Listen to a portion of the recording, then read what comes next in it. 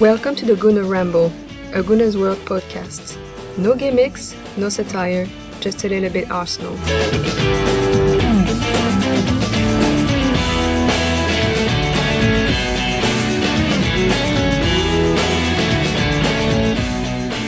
Hello, good evening, and welcome to another edition of the Gooner Ramble, a Gooner's World podcast. Welcome back to the second part of our double header. We also have the phenomenon, really, of Arsenal fandom. Oh, you're too kind, Giles. You're too kind. It's Mo Hader. We've got Arsenal Fans TV's host, Mr. Robbie. How are you doing, sir? Yeah, not too bad. Good to be here. Oh, absolutely fantastic to have you on. Let's get right into it. You've recently celebrated your first anniversary. Yeah. Of the Fan TV. I want to ask you. Let's turn the tables. You usually shove the microphone under unsuspecting fans' noses. Let's shove the microphone under your nose. And I want to ask you, why did you start it? What inspired you to start it? Just really wanted to give fans a voice. You always hear and you always see on TV all the pundits with their opinions of how the game's gone. You always, hear from you get like players giving opinions, but they don't give honest opinions because they may know the player they're talking about, or they may pick on the the foreign player that they don't know, and you don't really get an honest opinion sometimes of a game. And I just sort of had this idea that what if we could speak to fans and get fans' opinions after a game, and that's basically all it was really, and just giving fans a voice. So it was just as simple as that. And how long have you been going to the games? I mean, how long did it take to sort of get up from the concept stage to the actual lights, camera, action stage? Oh, I mean, I had the idea probably had the idea for about a year, and then I just thought, you know what, it was just one of those things where I just said, you know what, it's no point just keep talking about this thing. We're just going to have to go out and execute it. And thankfully, one of my business partners who does it with me, he's also a cameraman, and he's an expert on building websites, etc. And I got him involved, and we just literally just said, right, you know what, the only way to do this thing is we're just going to have to get out there and do it. So I remember the first game that we covered properly was Tottenham, when we played Tottenham at home, when we beat them 5-2. Which one though? The second one. All right. So that was like the first time that we actually went to a game and we did it. So it was a good game to start off with. And then just at first we were only really intending to do it at home games. We did the first couple of home games, and then we're like, let's try an away game. And we went to Aston Villa away, and we got such a great response from doing an away game. And I was like, you know what, we need to do all the games, home and away. And and then we just continued it on since then, and it's just sort of gone from strength to strength. So, are you guys season ticket holders? I mean, how do you work it out? I mean, like you say, you decided you were going to go to all the games. I mean, it's logistically, it sounds like such an arduous task. It is hard. It's hard. It's all done out of our own pocket. We are season ticket holders. And we do, have to get the tickets for away games, and we've got the contact that helps us with that as well. And I mean, it's all done out of our own pocket. But it's really enjoyable though. I mean, number one, you're following Arsenal. We love Arsenal. Love going to all the games anyway. We were doing it anyway, and then it's just great to interact with the fans. Yeah. How long have you been supporting the Arsenal then? Oh God, I've been supporting Arsenal now for about 25 years. Right. And good and bad. The good and the bad, the good and the bad. So since Highbury days, so but I used to at one time really go mainly to home games. and I go to like some of the main away games. So, but yeah, I mean, now we're going to every game, and it's just it's really, really good. I'm also loving it at the moment. Cal, you were to ask him a question about ArsenalFanTV. Well, yeah, Robbie. One of the things I wanted to speak about was, I mean, I heard about you guys and about Mo as well after the Aston Villa game, because that was obviously a time where all Arsenal fans were up in uproar and really wanted to. I remember Mo's video took off really well, and you had a couple other guys that got really popular. So obviously you were there on that day, and I mean, obviously everyone talks about how the atmosphere and the feeling around the club has changed since that day up to here now, and obviously you've been there at the forefront of that. So what have you seen being really amongst the fans as the season's gone on? I mean, what's that change been like, going from kind of, it felt like rock bottom on that day, to beating Liverpool and Dortmund? You know, how has that been, seeing that over such a short amount of time, really? Yeah, it's been amazing. I mean, I think that first game was frustration. It wasn't necessarily just that one loss. It was the whole summer. It was the whole summer, because I remember even me, like the whole summer, I'd wake up every day, I'd be straight on the computer, I'd be looking at, I know I shouldn't do it, because I you know, sort of, now we're sort of involved in the media, and you know that a lot of them media stories that come out, a load of rubbish about being addictive though, isn't it? Linked to players and that, but you just get carried away with it, and, you know, we were just so excited, and, you know, at last Arsenal, we were told they had a bit of money to spend, and we were linked with all these players, and we were about to get Higuain, and then that fell through. Then we were going to get Suarez, and then that fell through, and then the season started, and we got nobody really. I mean, all right, Matthew Flamini, but, you know, we haven't really gone out here and spent any money. And then we got beaten on that first game, and it was doom and gloom, and it was frustration. Everybody was just so angry that, you know, we'd gone into this season and we looked very unprepared for that first game. There was sort of no new player. You know, I mean, and sometimes you need a new player just to give the fans a lift, and there wasn't no lift. And after that game, fans were very frustrated, very, very angry. But I think what's happened since that game is confidence has returned to the fans, because, you know, we went out and bought Mesut Ozil, spent a lot of money, which was incredible. Nobody expected us to spend that type of money. Nobody expected us to buy that caliber of player. And plus as well, the team has been playing very well. I mean, they've been playing very well since the end of last season, and they carried it through into this season. I think it's just confidence, and the fact that the fans can see that at last we're competing. Even though we lost to Manchester United on Sunday, it was a narrow defeat, and we're competing. Last year when we went up there, I mean, I expected us to lose. I didn't expect us to lose this time, and that's the difference at the moment, is that Arsenal at last, and for the first time in a very long time, are competing with every team that they play, and that is what's getting all the fans excited again. Mo? Yep. Who's that? Well, you know, for me, it's as kind of like maybe fairy-like as this sounds. Like, you know, when I hear Robbie talking about Arsenal TV and the journey and all that, I get a sense of pride and stuff out of it as well, because, you know, this season I've been talking to Robbie a lot after games, you know, after every home game, and you know, I feel forever indebted to Robbie as a Gooner, because I finally feel like there's less room for the club to hide in now. I'm very cynical about the intentions, or the kind of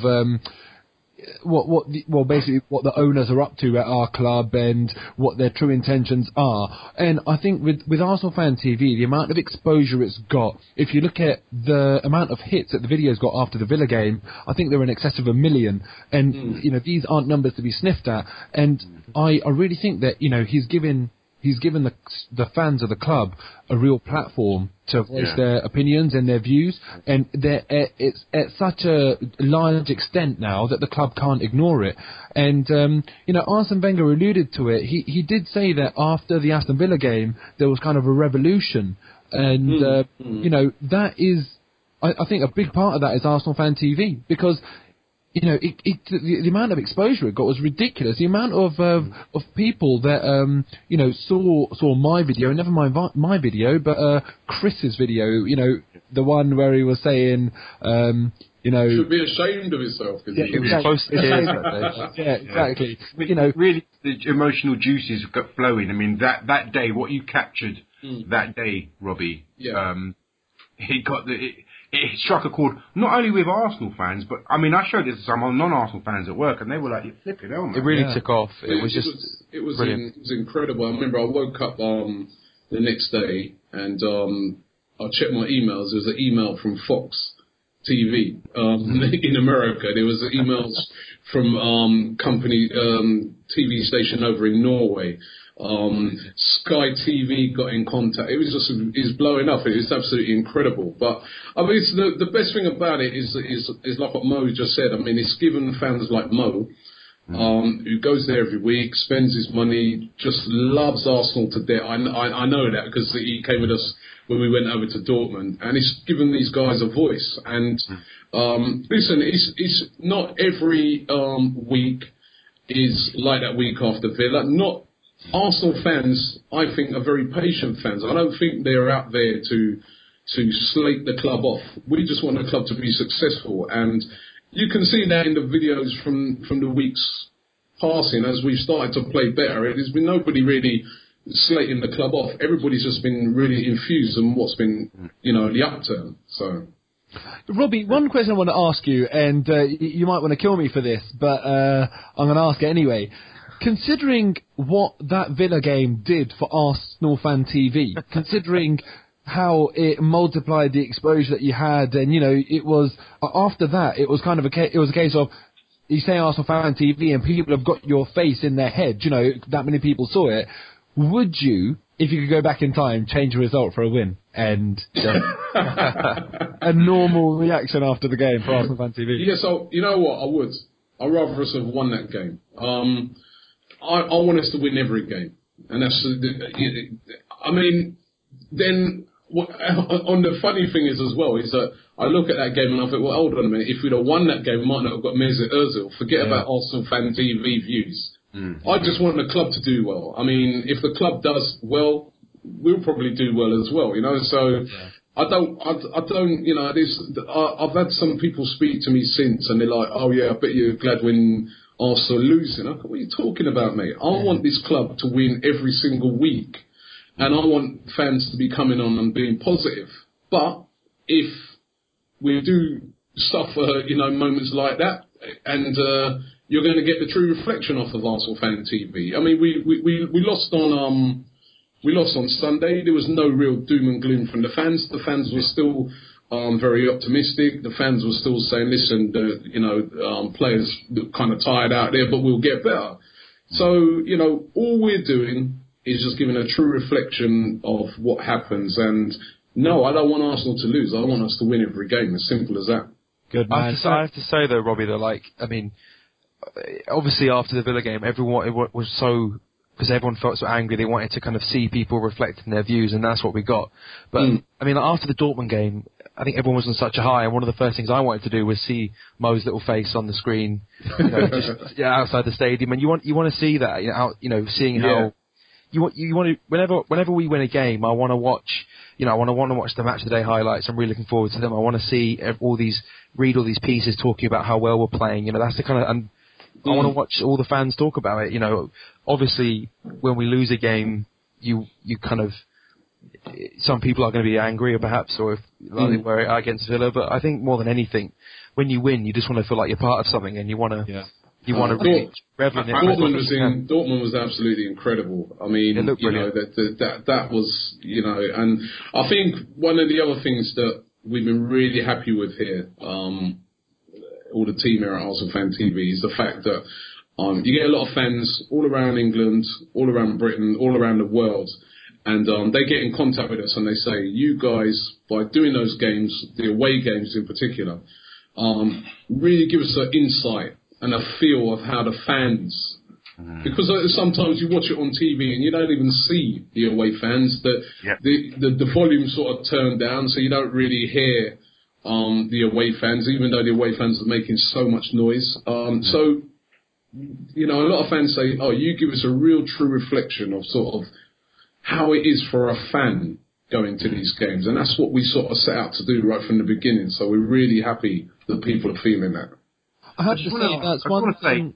Sorry, that's one thing that I've really noticed as well. You know, a lot of people have got in touch with me and stuff and actually said to me that, you know, you're really lucky that you could, because now they see me going to the games, they see me doing an interview, they actually say that, you know, you're so lucky that you can go, and they remind you that we are actually honoured, we're lucky to be one of them 60,000, and it sounds like a big number, but one of them 60,000 that actually gets to go to the games, and there's people that would do anything to be able to go to these games. That's right, that's right. Such passionate Arsenal fans, but they still can't go to the games. Arsenal fan the other day, Mo, got in contact with us from Tibet.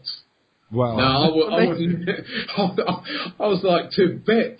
I mean, you know... And Dalai Lama. it wasn't the Dalai Lama.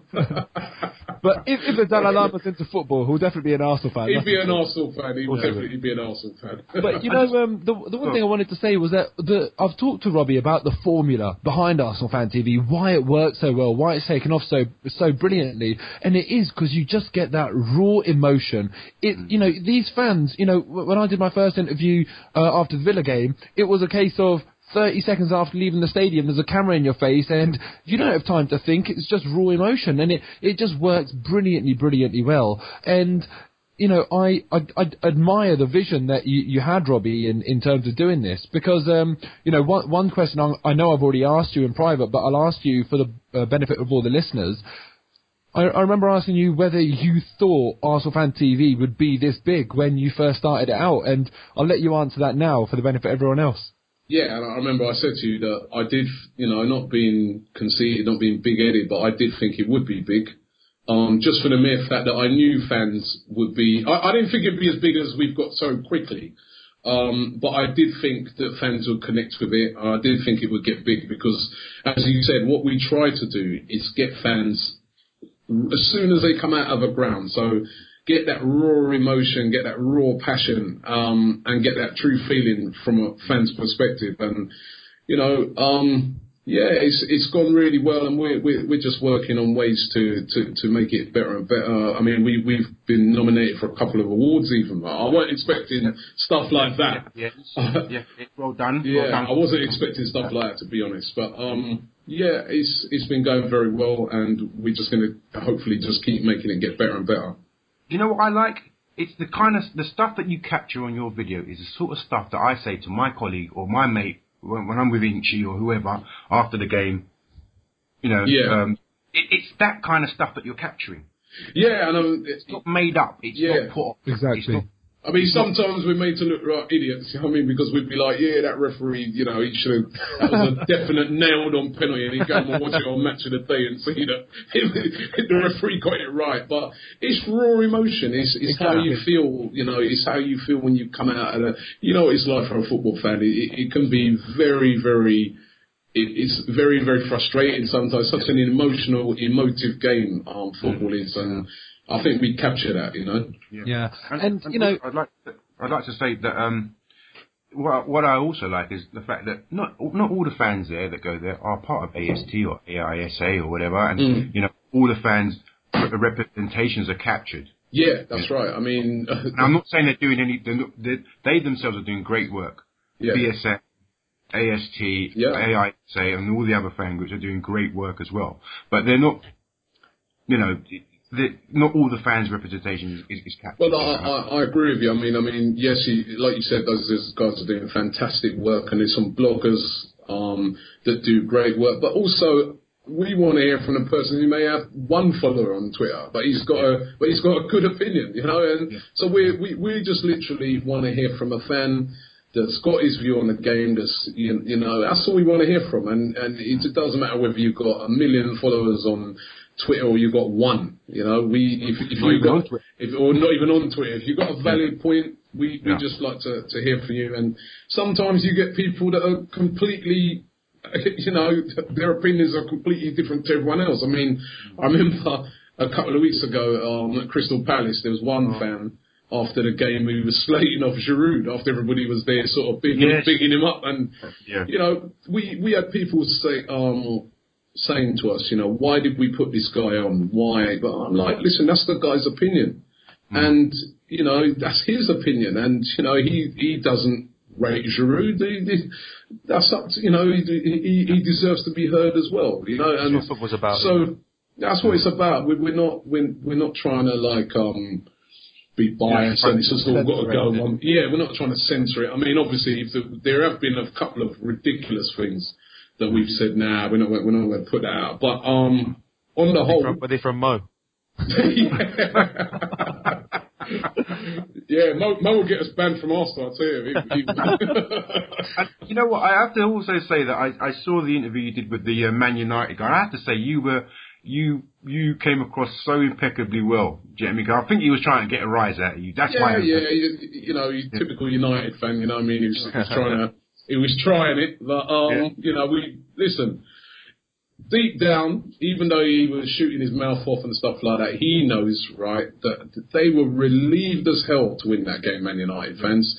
The thing that got me is that we spoke to a couple of the United fans after the game. We interviewed for ArsenalFanTV's interviews, right, and they told us that was the best performance by Manchester United this season. And any Arsenal fan that's been going to all the games will know that the first half, not so much the second half, but the first half was Arsenal's worst performance of the season. Worse than even Villa, right? Because against Villa, we didn't even play that badly. We just kind of got done and we got down to 10 men. But the first half against Manchester United, we were awful. We were really, really bad. And they were like, and they only just about beat us. We could have got set piece. Yeah, so I know that deep down United are worried about Arsenal this season. So that's why I'm just keeping calm. They still got to come to the Emirates. I just want to say a couple of things, if that's all right. Firstly, in regards to the United game, it was clear that we played Liverpool, we played Dortmund, and I think that was just at the end of a very tiring week.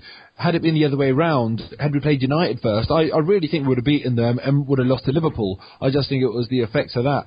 And also, I just want to say a couple of things about you, Robbie, because you're probably too humble to do so yourself. But when I talk to you one-on-one, you're clearly a very, very opinionated, passionate guy about the Arsenal, and you've got a hell of a lot of opinions that I don't know how you do it, but in the interviews you hold back on and you let the other person talk. That's a skill in itself.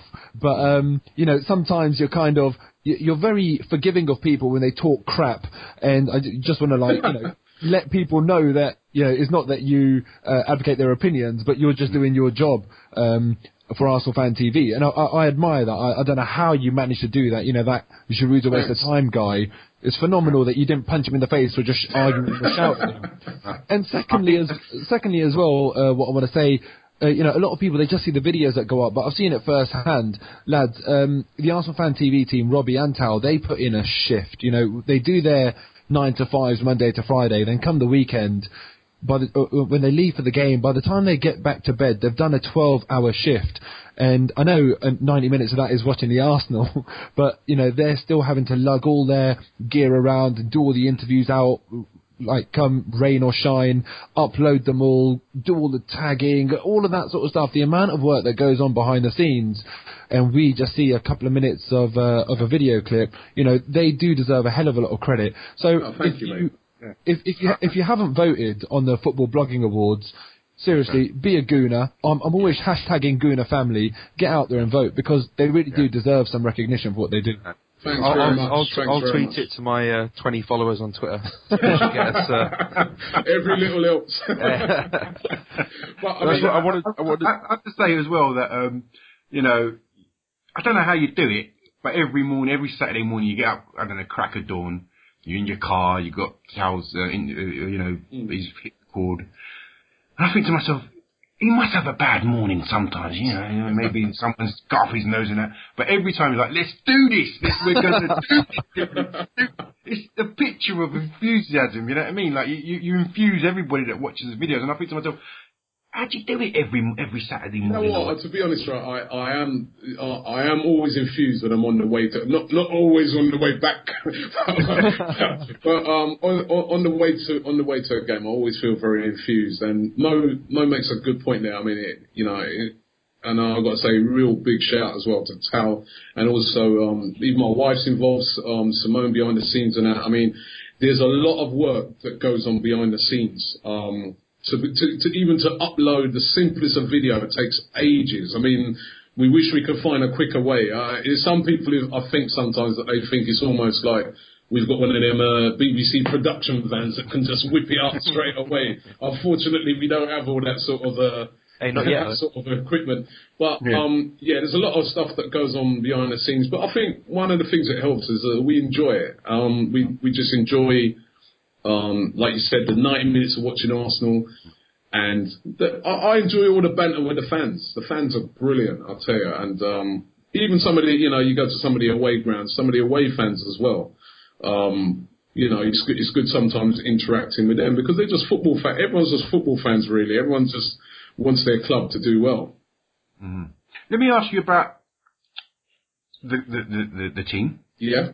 It is. I asked Andrew from Arsblog earlier tonight. Yeah. What he reflected upon as his reflections of the first trimester of the season. Mm-hmm. We're coming up to the end of the first trimester. What are your thoughts and views on how we've done and going forward? I think at the moment, the team has been absolutely brilliant. I mean, to be top of the league with the amount of injuries that Arsenal have got is amazing. I mean, I was saying to a friend of mine yesterday, I mean, Manchester City, they're crying because they're missing Vincent Kompany, and they're saying, we're losing these away games because Kompany's not there. I mean, we're missing about 5-6 players every game, and nobody ever seems to sort of mention that. Nobody ever, like, even, when we got beaten by Chelsea in that League Cup game, and there was all this big talk about squads.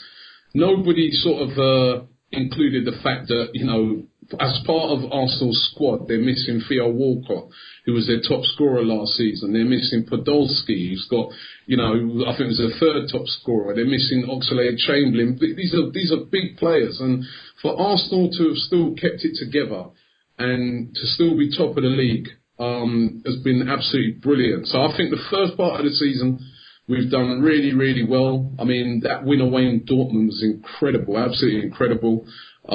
There's been I think the only game I could say this season where I'd say our team turned us over was that Chelsea game in the league, and that was the League Cup, and you had a couple of players who came into that game who hadn't really played much, and, like Jenkinson looked a bit nervous in that game, etc.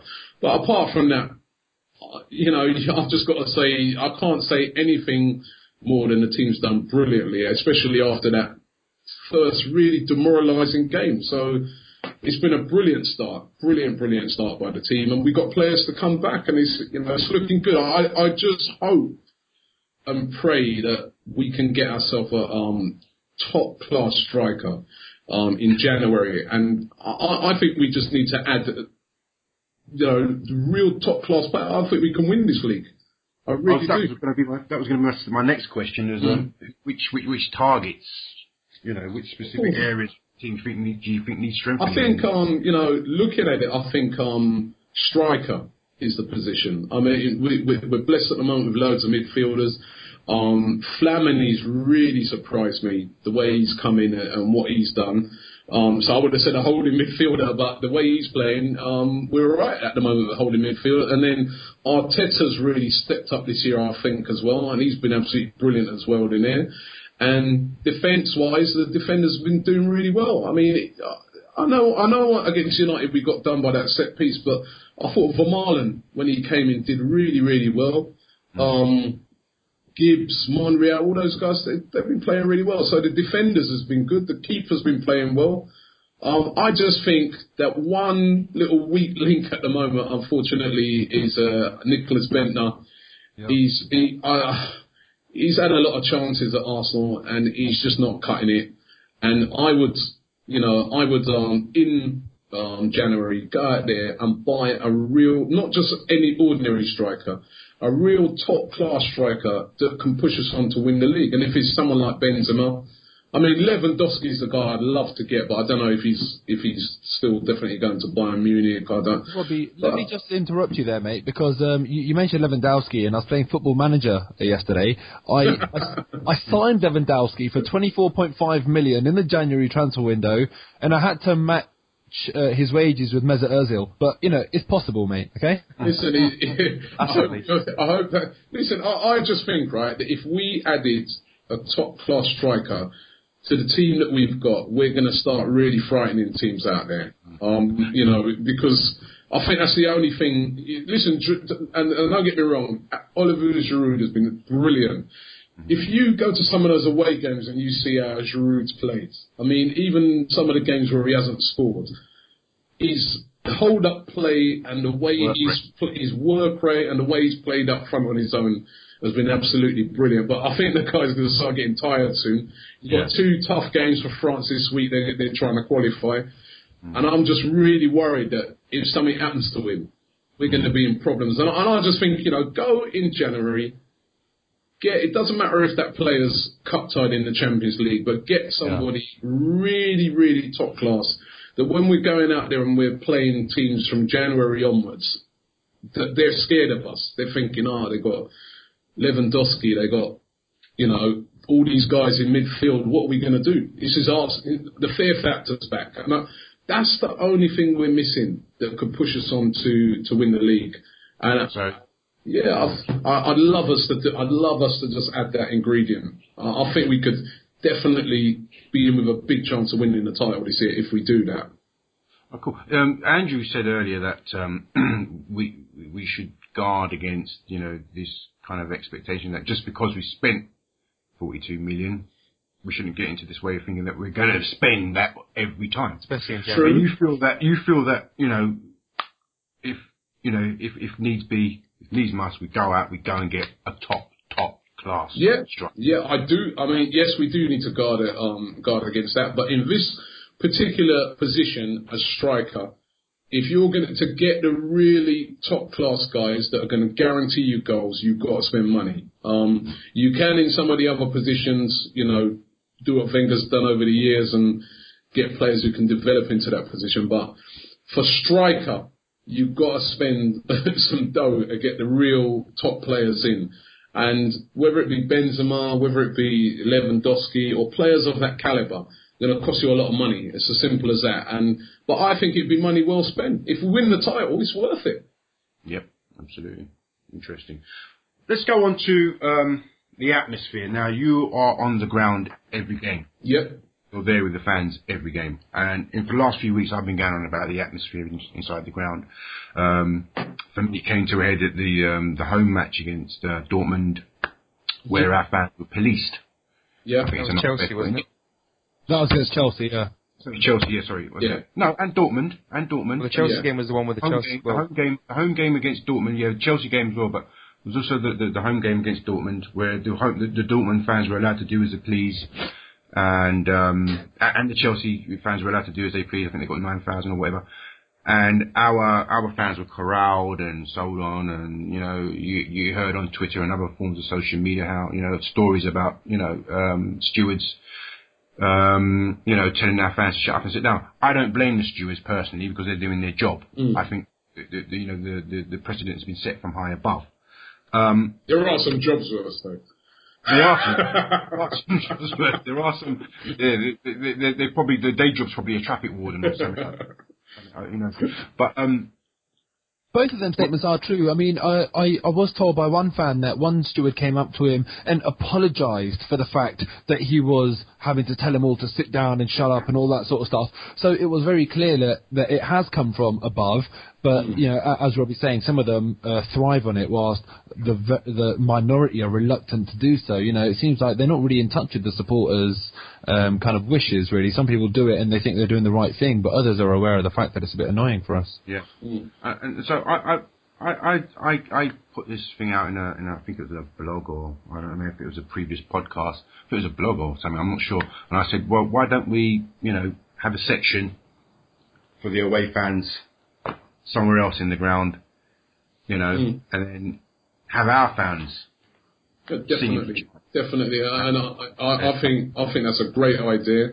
We've actually doing a little feature at the moment on ArsenalFanTV where we're talking to fans about atmosphere as well that we're going to put out in a few weeks' time. And I mean, Mo will tell you, he went to Dortmund. They got that stand there where they put all the singers there, and they create a brilliant atmosphere. Now, I think we should do something like that in the Emirates. I really do. I mean, I think we've got the red action section, but I don't know why that's shoved into a corner. I think that should. I mean, I was talking to Mo about this when he was over in Dortmund, and I said what I'd like to see at Arsenal is, say, a singing section in the North Bank with at least, say, 1,000 singers. Yeah. And a singing section in the clock end with about 1,000 singers, where everybody's told that section's designated for people who are singing and flags, etc. And everybody is told that, listen, if you're going to go and sit in that section, mate, people stand up, they make a load of noise.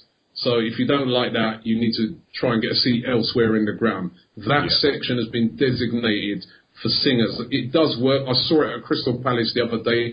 They've got a singing section there, and they were that little section that they had was very loud, and it was leading the rest of the stadium. And you know, I think listen, Emirates needs a bit of help at the moment.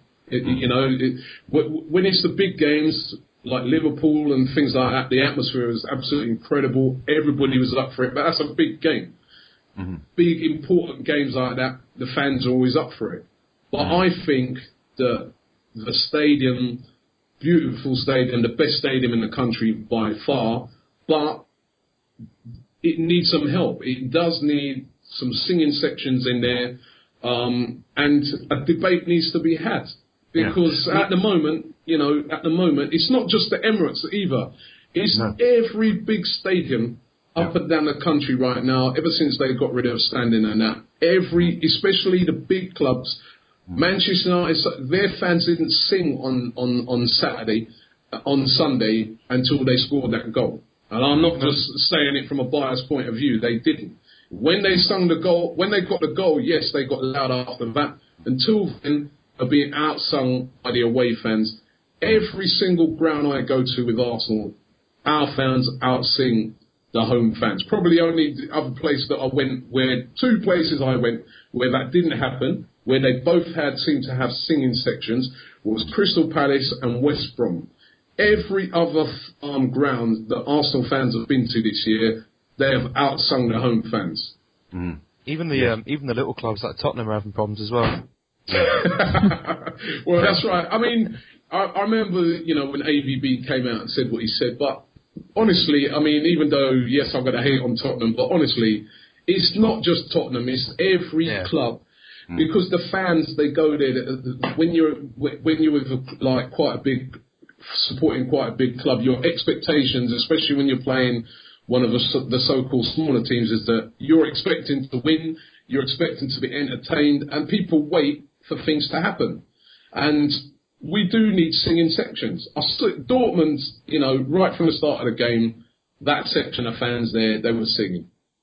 That's like, it was their job. But it gets everybody else going, and I think it'd be brilliant to have that at the Emirates. Yeah, I did, when I wrote the blog piece a few weeks ago, I did mention that Newcastle United had a singing section, for which Alan Pardew actually acknowledged during the UEFA Cup run, or Europa Cup run, that they had that. It helped. It helped the team in no end. Man United recently had that initiative at the Real Sociedad game. Of which David Moyes again acknowledged. We had Ed Barker from United ran on last week, and he said that, look, the breed of fans that are going to games now they're not inclined to sing. No, they're not. So having a singing section, having, for want of a better word, an orchestrated section in there can only, boost the atmosphere. Of course. And if you notice, right, every one of those foreign clubs, when they come over in the Champions League, they're outsinging the British clubs every single time, because they come with their sort of organised ultras. They've got guys with megaphones, drums, and all that. I know it's a hard one because British fans, our type of singing, in comparison to the singing of fans abroad, is different. I mean, like when we was in Dortmund the other day, they seemed to only have 3 songs, and that was it. Whereas the Arsenal fans, they were making up songs off the cuff. That's sort of the English fans' way. We'll banter with the home fans or away fans will make up things, and I love that. I love the sort of spontaneous way in which the fans react with songs over it. But we're definitely not singing like how we used to do back in the day. And I think those little singing sections with people with flags and getting everybody going would definitely increase the atmosphere. And why not try it? I mean, Exactly. We had Chris Hambling from Crystal Palace on a couple of weeks ago. Yeah. And I said to him, you had the singing section that we saw at the Sellers Park. Yeah. Really actually came on board from when they went to Wembley and they won the playoffs. Yeah. The club realised that this is something beneficial that they wanted to implement throughout the season in the Premiership, in the Premier League. So the fan group and the club came together to actually have that singing section that you saw at Sellers Park. I mean, Arsenal will argue that they've got a singing section, the Red Action section, and the Red Action guys, they're trying their best. But I just think, why is it flung over there in the corner?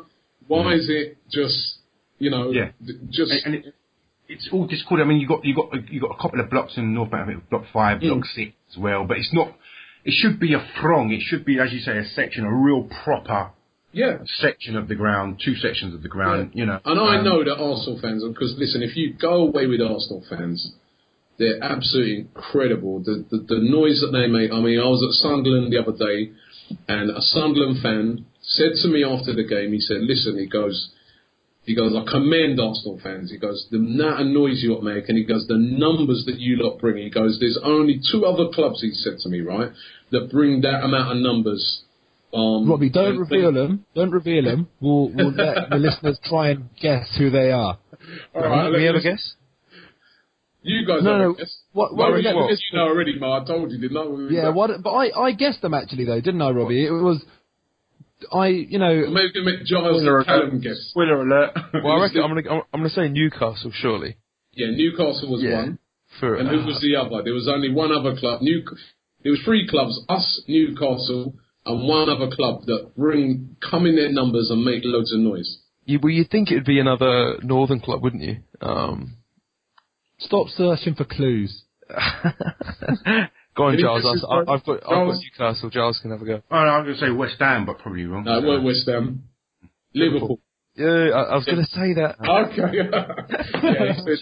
The guy said Liverpool, Arsenal, and he said Newcastle. Obviously, they're down the road and it's a local derby. But he said those clubs come in their numbers and they make so much noise. So why is it Emirates can be sometimes... a bit quiet. I'm going to try and answer that. Just needs a bit of help, Emirates. Just needs a bit of help. I'm going to try and answer that, Robbie. If at Arsenal, in terms of the pricing structure and how all of that, all the different prices of tickets contribute to our match day income, the commercial tickets, the club level and all of that sort of stuff are hugely, hugely important.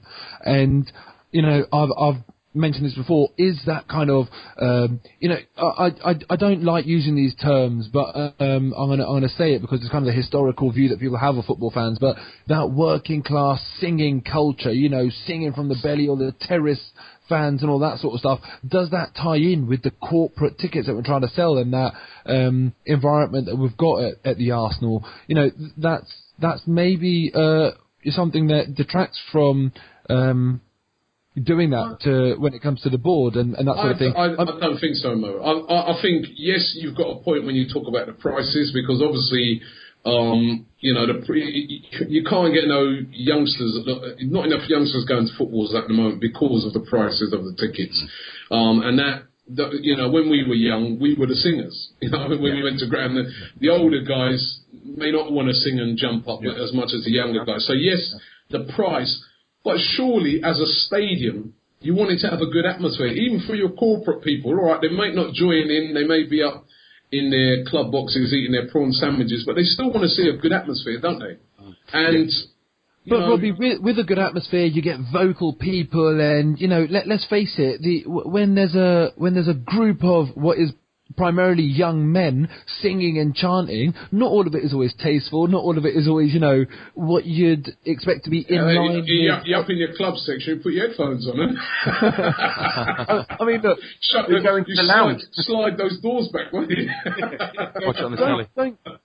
Don't get me wrong, guys. I'm not saying that I want corporates in rather than real fans, but I'm just playing devil advocate here and saying that potentially this is a reason why the club lean more towards that style of fan than what we want. But I personally would love to have a singing section, Clock End, North Bank, 2 singing sections, and fill them. Let the fans decide how big they are, because you can't rip away people's season tickets. But with the existing season tickets, if you say to them, right, who wants to be part of this, and see how many people say yes, I want to be a part of this, and then also sell some red membership seats in there, pad it out a little bit, you can get enough people to move around the stadium. And sorry if you're not sitting exactly where you want, but there's more important things at hand here. Yeah, and I agree with you on that, Mo. I think it's easily done. We've seen now they've introduced the section in the clock end, the junior gunners section. Yeah, so if you can introduce that, you could definitely introduce a singing section. It's not a hard thing to do. All right, there may be a few fans that might be, peed off because they've been moved, but it's for a good cause. Exactly. And I think you say to those fans, you can stay here, but it's going to be noisy. It's going to be a lot of singing, and you've got to be part of it. Otherwise, we're going to move you around to this side where it's a bit quieter. Yeah, and I have to say that I do know Red Action have tried to raise they have dialogue with the club. They're not been sitting on their asses doing nothing. They have definitely. But I think the club has sort of said we're happy with things as they are. Well, if the club are saying that they're happy with things as they are, that's disgraceful, because but Robbie, everybody who goes to the Emirates would agree that the atmosphere needs improving, especially, as I said, it's all right for the big matches. You go there for a Champions League night. You go there when we're playing, Man United, Chelsea, when we're playing Liverpool like we were the other day. No problems with the atmosphere. But it needs help for those games when we're playing Stoke. Yeah, but that's my point, that this is club led, and I just wonder what are their true motivations. Unfortunately, there's you do get the type of fans that want to go there, and it's a day out. It's kind of like, should we go to the theatre, should we go to the football sort of thing, and they want to sit there and see what unfolds in front of them. I just think maybe the club leans towards them, and that suggestion links in with the fact that that type of ticket, that type of fan contributes heavily to our match day revenue. But they could sit on the side, Mo. We're only talking about like reserving a section of I'd say 3,000. 3,000 out of that ground. I mean, because 3,000 away fans can go to every ground in the Premier League and out-sing the home fans. I see it all the time, right? So you can reserve that. 1,500 in the clock in, 1,500 in the North Bank. That's only 3,000. You've still got 57,000 other seats. So if I'm not arguing it can only be a positive for the club. I'm not arguing that. I'm just saying that the fact that the club have said no, we're happy with it. I'm just suggesting why I think they have said that. Yeah, I'm not agreeing with it at all. That could be the reason why they're saying that. But I think then they're out of touch. Yeah. If you speak to fans, even fans that don't sing, would love the atmosphere to improve. Out of touch, I 100% agree with. The 5 board members at our club, their combined age is in excess of 330. Not one of them is a football person. I know even Gazidis was ex-commissioner of the MLS or whatever crap that is, but he's not an English football fan. He doesn't know what English football is all about. Let's face it, American soccer is completely different. It's a franchise-led thing, and, so there's no real traditional English football heads on our board. And you're right, they're out of touch. Of course they are. If we did have people that were more, football-focused, then it may well be different. But until the board changes, this won't change. Can I just make a point about this whole American thing? I think we give Americans a hard time about saying they don't understand the soccer culture or the football culture and the atmosphere culture. Let me tell you something. You go to a college basketball or college football, American football game. You tell me that they don't know how to drum up an atmosphere. No, you're right. He will know what an atmosphere is like. He just doesn't care. He probably. I don't know, but he knows what an atmosphere is like. I've been to many basketball games in America, like New York Knicks and Atlanta Hawks and stuff like that. And believe you me, they work really hard. It's a different type of atmosphere, mark you that, but they work very hard on atmosphere and crowd participation and stuff like that. So, listen, for your product, I can't see how a quiet stadium will help their product. If the place is, when we talk about Borussia Dortmund, it's one of the things that they're more just as famous for that as their actual football. Yeah. They're fans. So, it can only help. Your fans out there will be thinking, I want a piece of that, because I heard that when you go into that place, it's absolutely buzzing. I want to be part of that. So I just can't get how they will be satisfied with like a quiet atmosphere at the stadium. It just doesn't suit anybody, I don't think. I'll tell you one thing. On our forum, Gooners World Forum, we have this discussion. This discussion comes up quite often. And what some guys do say is, look, don't put it on the club. If you want to create an atmosphere, create an atmosphere. Sing, chant. Don't just sit there because the guy to the left of you and the guy to the right of you is not doing it. Don't get intimidated by, what is perceived to be this sort of nanny state. Get up, sing. Yeah, and fans do try and do that, but if you're one amongst 1,000, everyone tells you to sit down. Exactly. And also, I personally, I'm quite vocal when I go to the stadium. I fully believe that you can make a difference as a fan in the stands. Maybe it's because I never made it as a footballer that I'm trying to just latch on to whatever I can do now. But if 20,000 people shout "man on," you'll be sure the player will hear you. And also, in terms of the smaller games where the atmosphere isn't there, sometimes it is on the fans to raise a level for the players. I've been to games in the past where I've had a couple in front of me ask me to quieten down, and I've just been bemused by that, and I actually said to them that I'm sure the players are rather of 60,000 of me than they would 60,000 of you. If you want a nice peaceful atmosphere, don't come to a football stadium. And unfortunately, it is quite hard to be the one different person and keep up being vocal, because you end up just pissing people off if the people around you aren't like-minded. And do you know the most important thing about it, Mo? Right? Why I could not, if what you're saying about it doesn't suit the corporate image or whatever, the louder the place is, the more the fans get behind the team, the better they're going to play. So surely it should be a priority to get the place buzzing, because that's what makes your place into a fortress. That's why back in the day, people used to be scared of going to Anfield.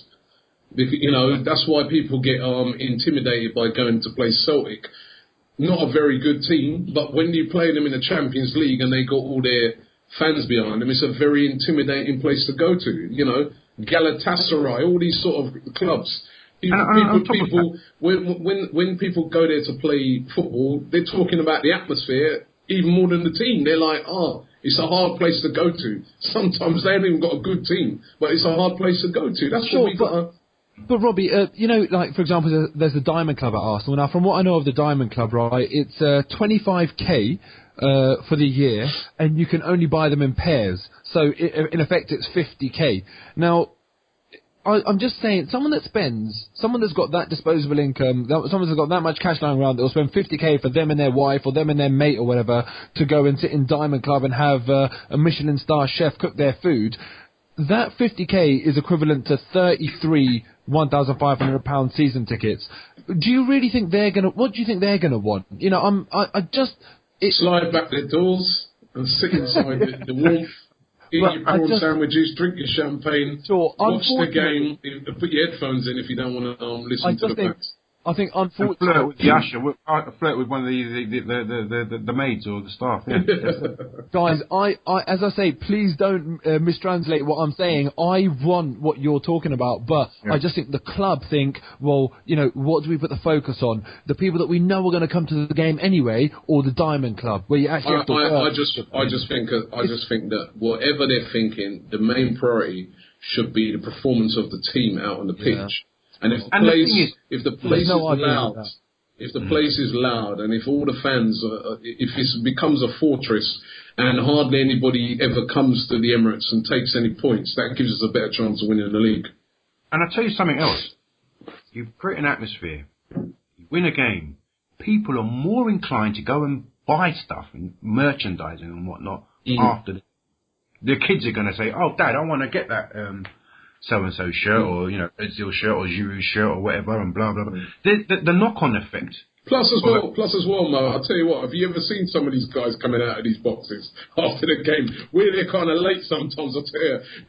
They're more rowdier than the people who came out earlier on after they've had some of those sherbets up there. To be fair, I guess if you're paying 25k a year, the stewards won't say anything, will they? Exactly. You can do what the hell you like. Exactly. But yeah, so I think really the club should try and come and meet the fan groups and in middle ground and really sort of, you know, other clubs are doing it. Mourinho said the other day that Stamford Bridge is a tepid place. If he's saying it, you know, you can be sure that the fan groups will be on it. You know, you never know. The Shed might turn into a singing section. You know, clubs are beginning to slowly. I think it's because it's every ground at the moment. And as I said, because we go to every ground, you know, honestly, if it's not just an Arsenal Emirates thing, you know, this rubbish about hybrid library and all that rubbish. Yeah. All these clubs, big clubs, their fans come, they come into the game. If they're playing a team that they're expecting them to win, the fans sit down, they fold their arms and they say, right, entertain me. Yeah. Right? And that's not how it used to be at football. And that's not how it is in a away game. The fans go in and they're like, we're here to have a good time. We're here to get behind our team. You know, there's a different mentality. Different culture. Yeah. Definitely. So, you know, that home thing, you're only going to change it it needs help. You need these little fan things and that. You need it. I think we're all in agreement. I really do. But, you know, I just think that if we were to say what's the conclusion to this, the conclusion is that until we've got fans on the board or people that really care about the club on the board, people like David Dean or David O'Leary, people like that, it's never going to change. I think that's one thing that we have to accept. You know, it's not going to change. As much as we're right, it's just not going to change. I don't know. We're going to have to get Chris Hudson on the case. Yeah. I just want to say that saying David Dean, I mean, I'm always an advocate of David Dean, but I remember somebody said recently, if people keep banging on about the age of the board, they're 70 plus. Why are people also banging on about David Dean? Isn't he 70 plus? No, but I'm banging on about two things. I'm talking about age of the board in terms of getting a different opinion and not it being an echo. What I don't want in the board is an echo. I don't want someone saying, "Oh, Sir Chips, lovely cigar you have there, oh, here," and all of that sort of crap that I imagine what goes on now. I want someone to be able to challenge them. David Dean had that ability to kind of be a bit brave and to be a bit challenging, in my opinion. You know, he's one that went and plucked Sol Campbell, the legend, out of that shithole down the road. So, you know, David Dean's got that about him to be a bit challenging, be a bit dynamic. And not only that, he's a football man. So not only do I want someone younger, a bit more innovative, a bit more exciting, I also want a football man on the board. So it's a mixture of these two things. It's not just age. Because, you know, even if David Dean was 90, I'd still want him on there. I think we just need somebody who's savvy into football, younger. So if it's David Dean, great. But if it's somebody younger, even better, because he'll be there for a longer period of time. And you know, it's you. Yeah. I think Alan's gone to sleep. I'm still here. Yeah. Good stuff. Hanging on there. All right. So yeah, Cal, you've been pretty silent. You got any questions or anything you want to say? I mean, well, I agree with the majority of it. I think I think the problems though, it isn't an Arsenal thing. It's as Robbie said, it's the big clubs, but I think it's just English football. One of the things I really, gets under my skin is when you see England games at Wembley, and whenever the second half starts, it's just completely, that middle part of the stadium where the camera faces is always empty, and you just think, oh, come on. Even in the big games that really matter. And then I always watch the Bundesliga highlights every Monday, and whether it's Dortmund or Bayern playing, or whether it's one of the smaller teams, the crowds are absolutely brilliant. They're jumping. At the end of the game, the players go and throw their hands in the air to the fans, and the atmosphere there is incredible. So, look, I don't really know how to fix it. There's things like if you do get younger members onto the board, I'm sure that's the kind of thing. Well, if anyone can fix it, it's Robbie with the TV. I ain't got that sort of power. With all seriousness, come on, mate, get on the case. with all seriousness, I just think we need any kind of effort to make the atmosphere better is a good one. I don't think it can be something that can change overnight. But at the same time, Mo, I don't think it's something that cannot change under the current establishment. I don't think I agree with the fact that their priority certainly isn't the fans. They wouldn't sacrifice profit, I don't think, to get a better fan experience or a different kind of fan in the stadium. But then I don't think any modern fan in England, at least, there's not many football clubs that do that. So, but I think just any effort by the fans to kind of improve the atmosphere, and every little helps. Will go towards it. And I think, Callum, that what might happen is, and I don't know if it will be from Arsenal, that one of the big clubs, are going to sort of take it on board, and going to go with something to really get the place going, and then their place is going to start rocking. Right? We can only hope and then everybody will start following them. I think that's what's going to happen. Well, is the safe standing not being considered at United now? Is that not? Yeah. So that, it might just take the first piece to fall into place, and then we get a domino effect throughout English football. So if you look at Arsenal's history, if you look at Arsenal's history, we've been hugely innovative. I think we're the first game to ever play under floodlights. I think white shorts for visibility, and all sorts of stuff. I can't even remember right now. And if you look at that, was under Herbert Chapman, a lot of it, and a lot of his sayings, never stand still, forward, all of the things. It's a shame that we've lost that touch. Because they stick them on the shirts, they do all of this stuff on the shirts where they remember Herbert Chapman, but when it comes down to it, maybe we've lost that ethos, maybe we've lost that ability to be innovative and to be leaders in this sort of change. Yeah.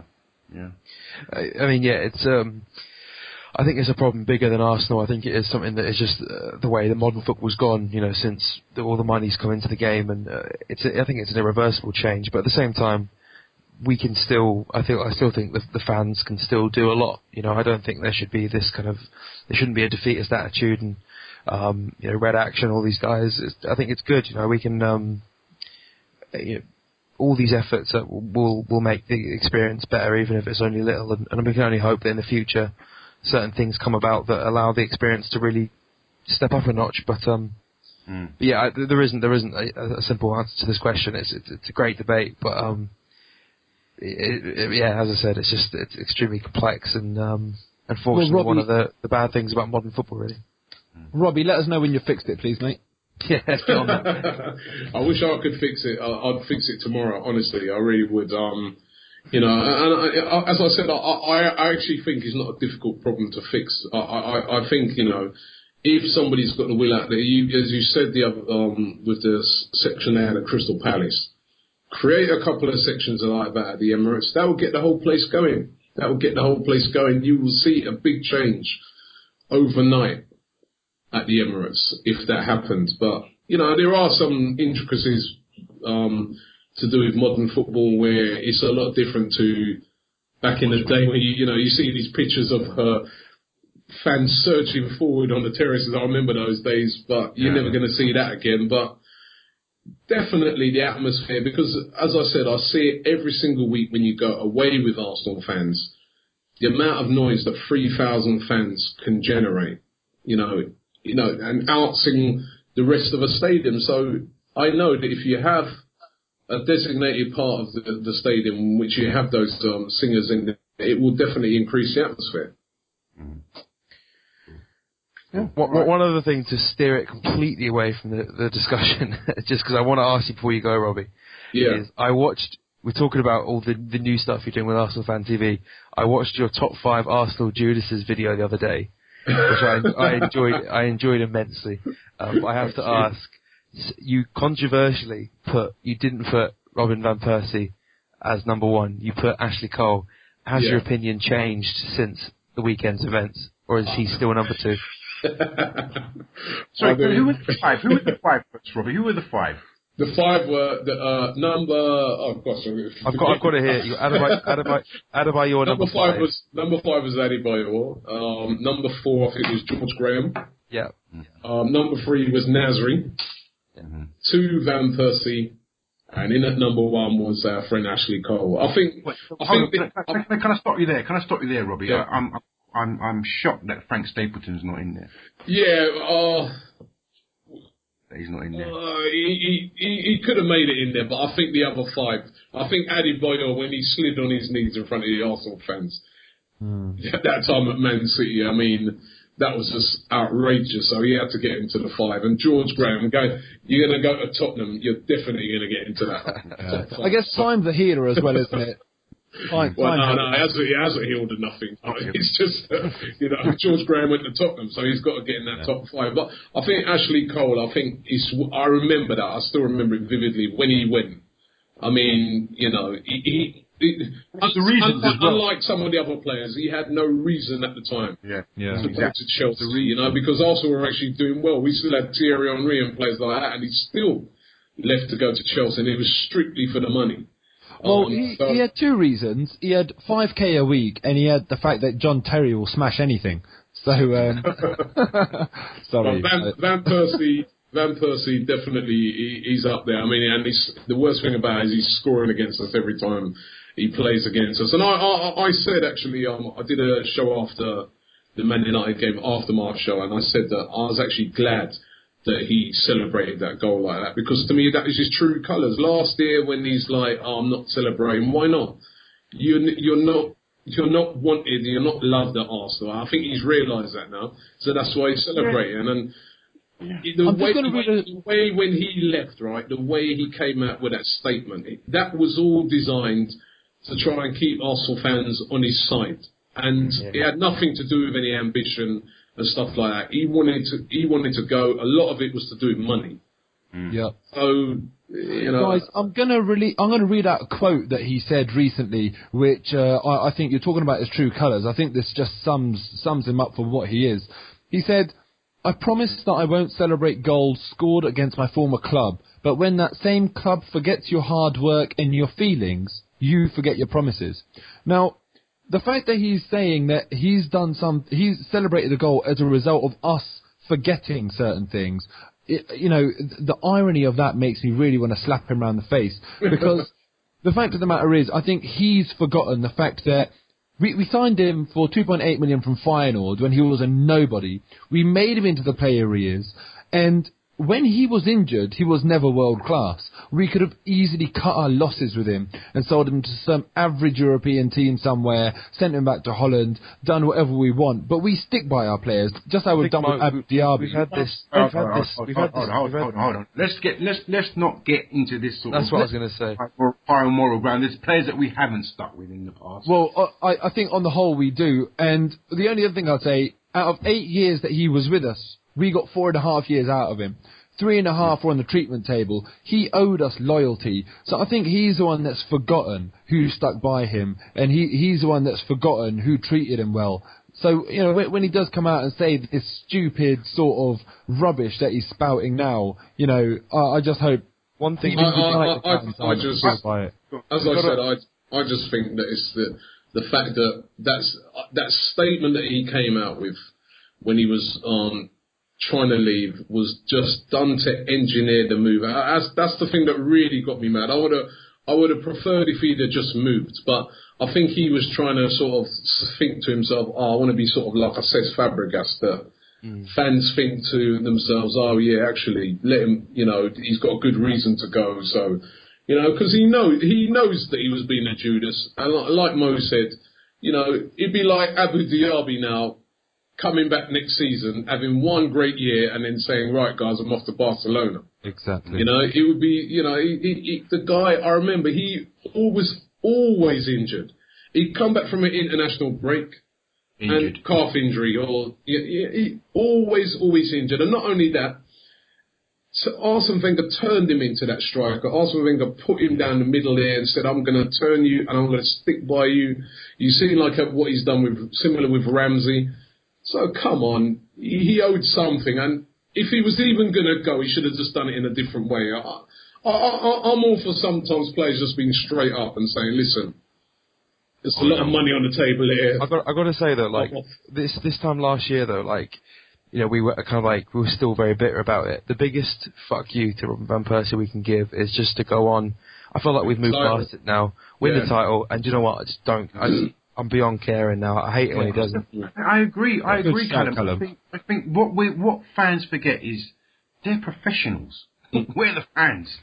At the end of the day, I really don't pay much attention to all this kissing the badge. I grew up with a massive Arsenal poster in my bedroom. Bullshit bollocks. At the end of the day, as you say, Robbie, it's down to money. And it's down to you're a professional. It's a finite life. If you're gonna move, go ahead and move. You know what I mean? He's dead to me as far as I'm concerned. Yeah, you know what I mean? I've moved on. I have moved on. Every two times a year when he plays us, he's annoying, and then apart from that, who gives a shit? I agree with that. But guys, I know what you're saying, but I still want respect. So hold on, Mo. Also, on top of that, if he wants to celebrate, well, okay, let him celebrate. I mean, come on, we're not some of the stuff that we've sung about. You know, wouldn't you celebrate? I'm not advocating. I'm not doing what he does, but. You know, if you're singing songs about rape and whatnot and blah blah blah. Look, it's all this shit slinging. It's. I think let him celebrate. Yeah, it's fine. Guys, it's fine, listen, it's gone. You know what I'd say is I don't mind him celebrating because, you know, he scored a goal, he's entitled to celebrate. But what I want is respect. If you look at Fabregas, if you look at Henry, they've always talked about the club with a lot of respect afterwards. And I think that's the minimum. You're saying they're a professional and they're going for money. Fine, all of that aside, just have a bit of respect. Don't badmouth the club and don't talk rubbish after you've left. And that's what Van Persie has done with all this little boy rubbish. You look at Henry, he's talked about the club with class. Ljungberg, Pires, Fabregas, Bergkamp, they've talked about the club with a great amount of class, and that's all I expect. That's why I think the main thing that pees me off about Robbie van Persie is that he's still good. Yeah. If he was rubbish, I wouldn't give a shit. Henry's still good. Henry's twice the player Van Persie will ever be. Yeah, but I mean, come on. I mean, we've got a player at the club who gives a shit how good he is. It doesn't matter. He's their own. He's not.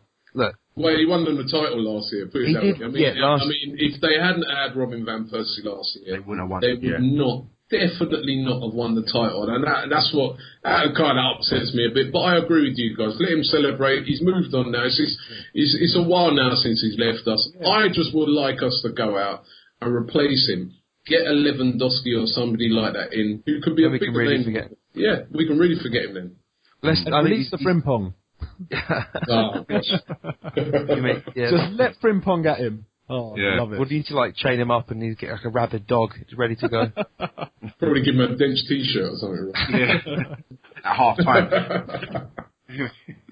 Guys, we've got to move it on. I want to move on to I suppose people want to talk. Have you guys got a twat of the week? Robin van Persie. Right. Okay. Cool. Okay. I think we agreed. All in favour. I don't know. I think that referee in that Chelsea game. He takes. God. Bottled that. Right. Shouldn't it be Ramirez? Shouldn't it be Ramirez, not the referee? No, the referee. I think the referee.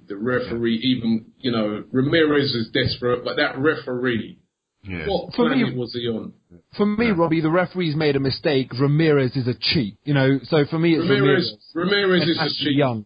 Ramirez is a cheat, but the referee, come on, what was he watching there? I mean, it wouldn't have gone the other way if it was disgraceful. It wasn't even nowhere near even one of those that you think is, could it be, can't it be? I mean, the referee was disgusting in that game. All right. Okay. So on that, Robbie, we've got another new feature called the 30-second rant. If in doubt, spit it out. Get on your soapbox, mate.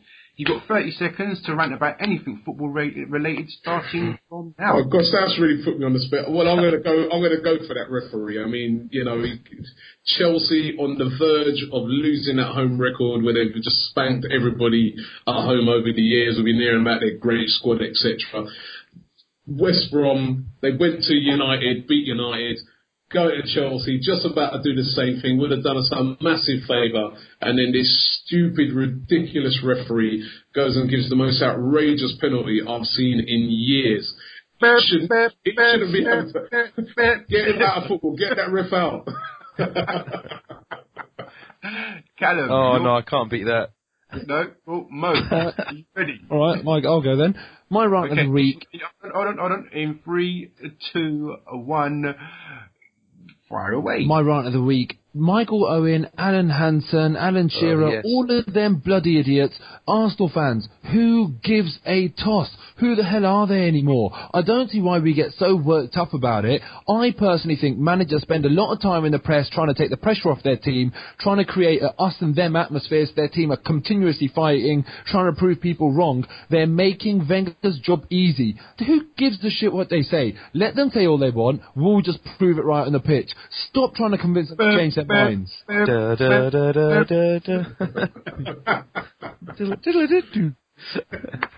stuff, fellas. Great stuff. Robbie, it's been absolutely fantastic having you on the show. Thank you very much for having me. For another hour at least. Thank you very much for having me. It's been a pleasure, and you know, you guys keep up the good work. And yeah, great debate with you guys. Absolutely. And also, you know, let's put it out to listeners. The Football Blogging Awards, there's still time to vote, isn't there? And you're in the best football video. And there's another category. I can't remember what the other category is. Best moaners or something like that, probably. Yeah. But we're in 2 categories. So yeah, vote for us if you think we're doing a good job. Absolutely. Okay, Cal, say good night. Good night, everyone. Mo. I hate Tottenham. And Robbie. I hate Tottenham too. And that was another edition of the Gooner Ramble. Thank you for listening.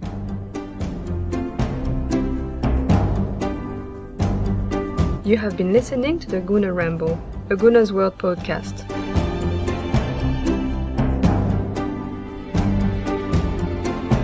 Let me sail, let the Orinoco flow. Let me reach, let me beach on the shores of Tripoli. Let me sail, let me crash upon your shore.